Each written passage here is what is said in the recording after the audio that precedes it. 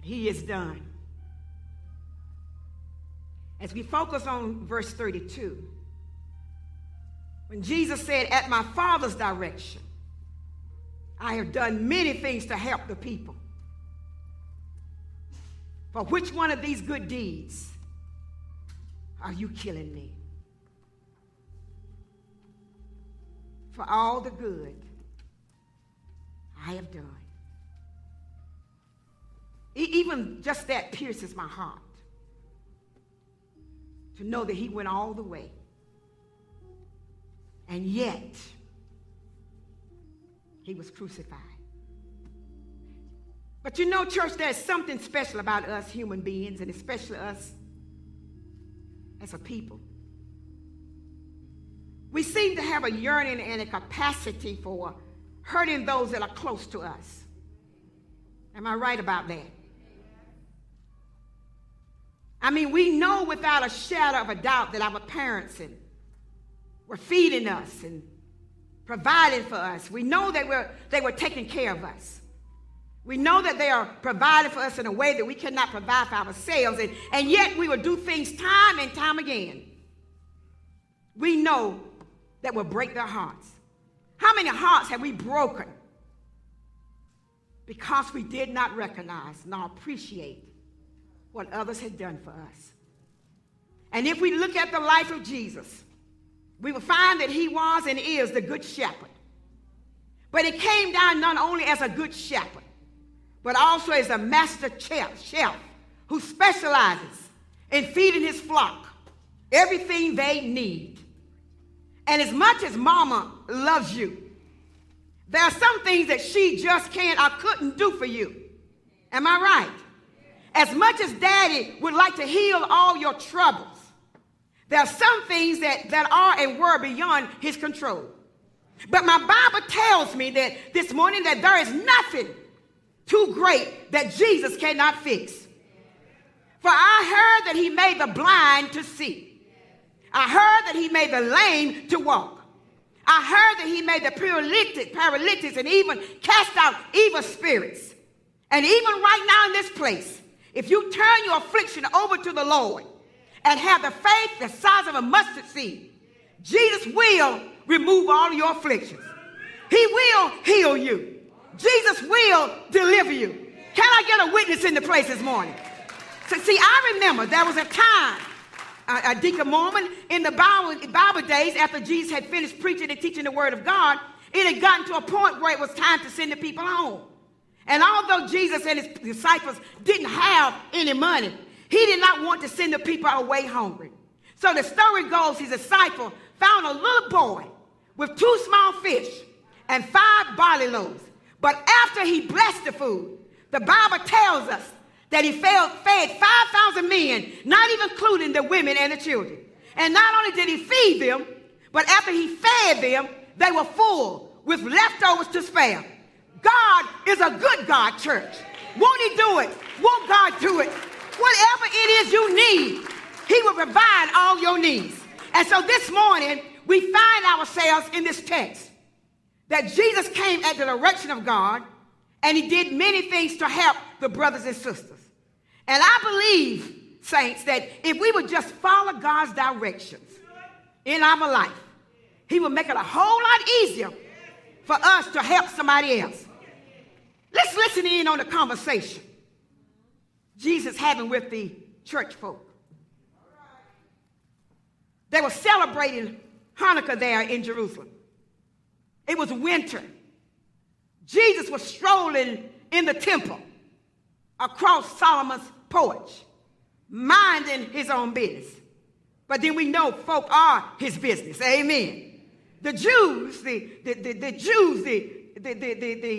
church leaders circled around him and said, how long are you going to keep us guessing? If you are the Messiah, tell us straight out. Who are you really? Now listen to Jesus as he speaks to the crowd gathered around him. Let me set this before you plainly, he said. If a person climbs over or through the fence of a sheep pen instead of going through the gate, you know he's up to no good. The shepherd walks up to the gate. The gatekeeper, opens the gate to him. And the sheep recognize his voice. He calls his own sheep by name and leads them out. And when he gets them all out, he leads them and they follow because they're familiar with his voice. They won't follow a stranger's voice, but will scatter because they aren't used to the sound of it. But then Jesus said, I'm going to make it simple. Because, see, they didn't know what he was talking about. So he tried it again. He said, let me break it down for you. I am the gate for the sheep. And all those others are up to no good. Sheep rustlers, every one of them. But the sheep didn't listen to them. I am the gate. Anyone who goes through me will be cared for and will freely go in and out and find pasture. A thief is only there to steal, kill, and destroy. But I came so they can have real and eternal life, more and better life than they ever dreamed of. So therefore, as he was speaking to them, I am the good shepherd. And the good shepherd puts the sheep before himself. He sacrificed himself if necessary. A hired man is not a real shepherd. The sheep means nothing to him. He sees a wolf coming and he runs for it, leaving the sheep to be ravaged and scattered by the wolf. He's only in it for the money. The sheep don't matter to him. But Jesus went on to say it again, I am the good shepherd. I know my own sheep, and my own sheep know me. In the same way the Father knows me, I know the Father. I put the sheep before myself, sacrificing myself if necessary. You need to know that I have other sheep in addition to what you see in this pen. I need to gather and bring them too. They'll also recognize my voice. And then it will be one flock and one shepherd. This is why the Father loves me, because I freely lay down my life. And so I freely take it up again. No one takes it from me. I also have the right to take it up again. I received this authority personally from my Father. Somebody say, go ahead, Jesus. Go ahead, Jesus. So the Bible says this kind of talk caused another split in the Jewish ranks. A lot of them were saying, he's crazy. He's a maniac, out of his head completely. Why bother listening to him? But others weren't so sure. Not so fast, brethren, they were saying. These are the words of a crazy man. Can a maniac open blind eyes? Now listen what Jesus said. Jesus said, I told you, but you don't believe. Everything I've done has been authorized by my Father. Actions that speak louder than words. You don't believe because you are not my sheep. See, my sheep recognize my voice, and I know them, and they follow me. I give them real eternal life. They're protected from the destroyer. The Father who put them under my care is much greater than the destroyer and the thief. So again, the Jews, what do? Picked up stones and decided they're going to kill him. Come on, somebody. All for the good that he had done. But look at what Jesus says again to us. Despite all that I have done to help you, despite of all the sickness that I've healed you all, despite of all the canes and the crutches and the wheelchairs that you've been able to leave behind, why is it that you're trying to do evil to me while I'm trying to do nothing but good for you? Why are you trying to tear me down when I'm steady trying to build you up? Why are you scandalizing my good name when I've done nothing but protect your reputation? In other words, for what good I've done, are you killing me? Why are you trying to kill me? Brothers and sisters, a lot of us are still killing Jesus this morning. We are still driving nails through his hand and his feet. Don't get quiet on me. We are still piercing his side with a sword. We are still crucifying him over and over again. Every time we do wrong, we are crucifying Jesus Christ. Every time we disobey his commandments, we are showing that we don't love him. Because his word says that if you love me, you will keep my commandments. So don't we know by now that he is a provider? Haven't we realized yet that he is a way maker? That he is our burden barrier? That he is the one who supplies us with life and removes old death out of the way? Then why do we still bite the hand that is feeding us? Can I say that again? I mean, we know what we have to do for salvation. We know that we have to do what we have to do to get into the kingdom of heaven. And we can still sing all the songs and pray all the prayers about going home one day. But the plain truth is that many of us have not turned from our wicked ways. We've gone from club hopping to church hopping. And we're biting the hand that's feeding us. What you saying, Pastor? It's all because we keep giving into temptation. The devil knows what we like, so he keeps on coming back to us and waving it in front of our face. And we keep on giving in. But we are Christians. We're in God's army. We are part of his fellowship. If we fall, we keep getting back up. But why do we keep on falling? I'm glad you asked. Well, my brothers and sisters, the only truth that I can come up with is that it feels good. Our temptation is something that makes us feel good. It's just like other things in our lives. And let me tell you, I know I should not be eating all the chocolate cakes and coconut pies and pound cakes that folk make here at New Providence, but I love sweets. I'm going to be real with you. And I'll be upset if somebody's going to tell me I can't have it. So a lot of us are just like that with sin. If it feels too good for us, it tastes good to us, it smells so good to us, it looks good to us, and it even sounds good to us, sin can mess with our senses. And at the same time, leave us all messed up. Come on, somebody. Sin will make you do things you don't want to do. It'll make you go places you never thought you would go. It'll make you say things you thought you would never say. Have I got a witness in there? Amen. And so in the process, we are biting the hand that feeds us. The devil is not feeding us. He just makes his stuff look good. What you should understand is that there's an evil in this world. And in spite of the evil has gone out, the spirit of injustice began to reign. The prince of Persia is holding up stuff and tied up our stuff and messed up our stuff. And when it comes to the saints, we are just pilgrims passing through. Everything that God says is ours, the devil has already sent out a spirit to keep us from getting it. You better know where your help comes from. Oh, shall I look into the hills from which come my help? All of my help comes from the Lord who made heaven and earth. And I want you to know this morning that my God is not like everybody else's God. What are you saying, Mary Hickey?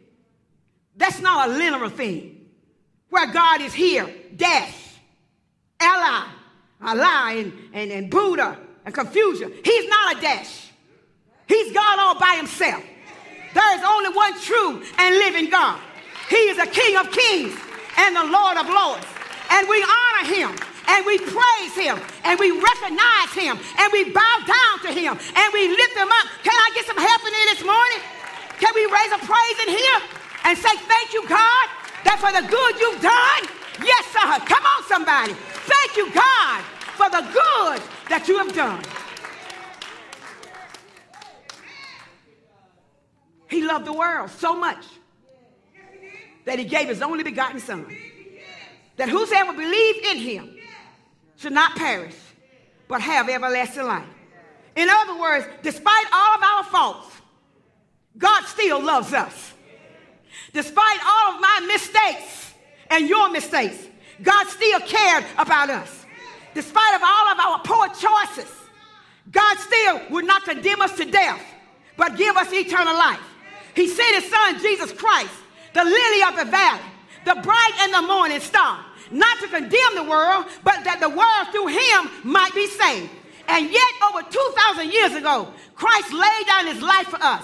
Mankind still has made choices time and time again that are directly opposite to the mission that God has given us to do.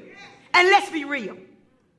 We as a people are continually doing things that are not pleasing God. We speak of being more like Christ and walking in his footsteps, but our actions speak a different tune. See, my mama used to tell me that actions speak louder than words. And I believe that our actions as created sons and daughters of God is speaking a message of destruction to the God who made us. I love when Rachel Maddow used to say, Don't listen to what they say. Just watch what they do. I got it right. Listen to what they don't say or what they say. Just watch what they do. Brothers and sisters, we are disobedient to God that provides for our every need. We are out of line with his laws and his edicts for our lives. We treat folk in a manner that is not acceptable in God's eyes. I know. We don't love our neighbors or our enemies because we don't love ourselves. And the sad thing about that is that if you can't love what is supposed to be the image of God, how can you possibly say that you love God? Can I get some help? We condemn them without thinking about our own misgivings and our own personal shortcomings. We condemn them without thinking about all the lies that we ourselves have told. We condemn them without taking into account all the skeletons and the bones that are in our own closet, safely hidden from the world. We are too quick to judge, but slow to forgive. So on today, my brothers and sisters, I think about the Jews who told Jesus, you are just a mere man, have declared yourself to be God. I pose to you this question. What if God was like us? What if he really was a slave to sin like us? This thought note to me is frightening. To think that the God, in terms of being just like one of our guys, just like us. First of all, I've learned that folk are very vindictive. If you do something to most folk, they generally want revenge, but not our God. And as the old cliche say, revenge is a dish best served cold. And we call it premeditation. But can you imagine God who is vindictive? Can you imagine a God like that? If he were just like one of us, every time you did something and he didn't approve of it, he would pour out his wrath and his revenge upon us. Can you imagine? See, many of us would no longer be alive. And we'd already be burning in hell's fire. Come on, somebody. But I thank God that he's not like one of us. Can you imagine what the world would be like if God had abandoned Abraham, Isaac, and Jacob? What reason would we have to have faith and trust in God? What if Moses and the children of Israel were left out of their own when the Egyptian army was burned down on them? What if David had failed against the giant Goliath? What if Shadrach, Meshach, and Abednego had burned in the fiery furnace? What if Daniel had been eaten alive by the lions? What if the woman who had the issue of blood had gone to Jesus and still bled to death? What if Jonah had been eaten by the sharks when he was thrown overboard? What if Paul had died when he was bitten by a snake? What if Job had cursed God and died? But brothers and sisters, we would have nothing to base our faith on God, and we would think that he was untrustworthy. But I'm sad to say, but if God was one of us, we could not put our total trust in him. Again, for all the good he's done, I thank God he's not one of us. Thank God today that he's not like one of us.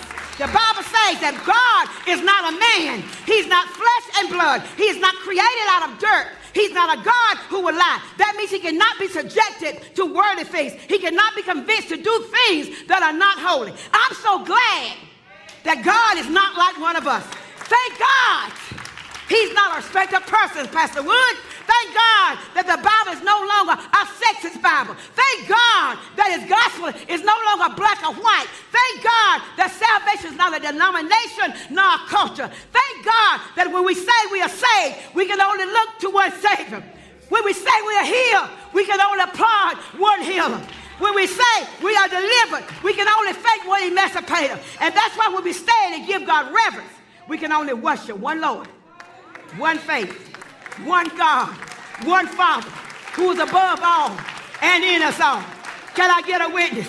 Can we raise a praise in the house?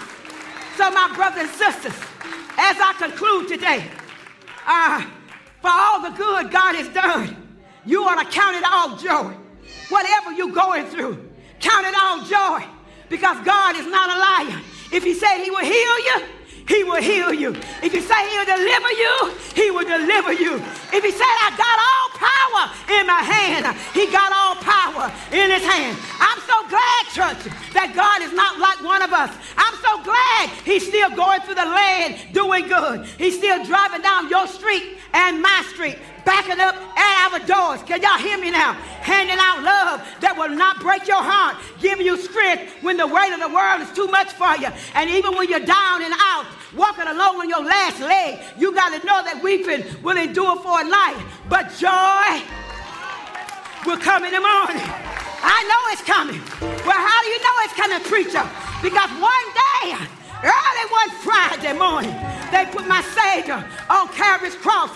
They left him there until he died. But it was early on a Sunday morning that Jesus got up out of the grave with all power in his hand. And because he got up, I can say, what can wash away my sins? Nothing but the blood of Jesus. What can make me whole again? Nothing but the blood of Jesus. For my cleansing, this I see. Nothing but the blood of Jesus. For my pardon, this is my plea. Nothing but the blood of Jesus. Oh, precious is the flow that makes me white as snow. None other fount I know. It's nothing but the blood of Jesus for all the good that he has done. Let us stand to our feet. For all the good that he has done. For all the good that he has done. We know that you have been blessed through the hearing of God's Word on this day. We invite you to join us at New Providence Missionary Baptist Church, located at 4813 Hilltop Needmore Road, Fuquay-Varina, North Carolina. For more information, you can contact our ministry at 919-552-3531 or visit our website at www.newprovidencebaptist.com. Thank you for joining us, and be blessed.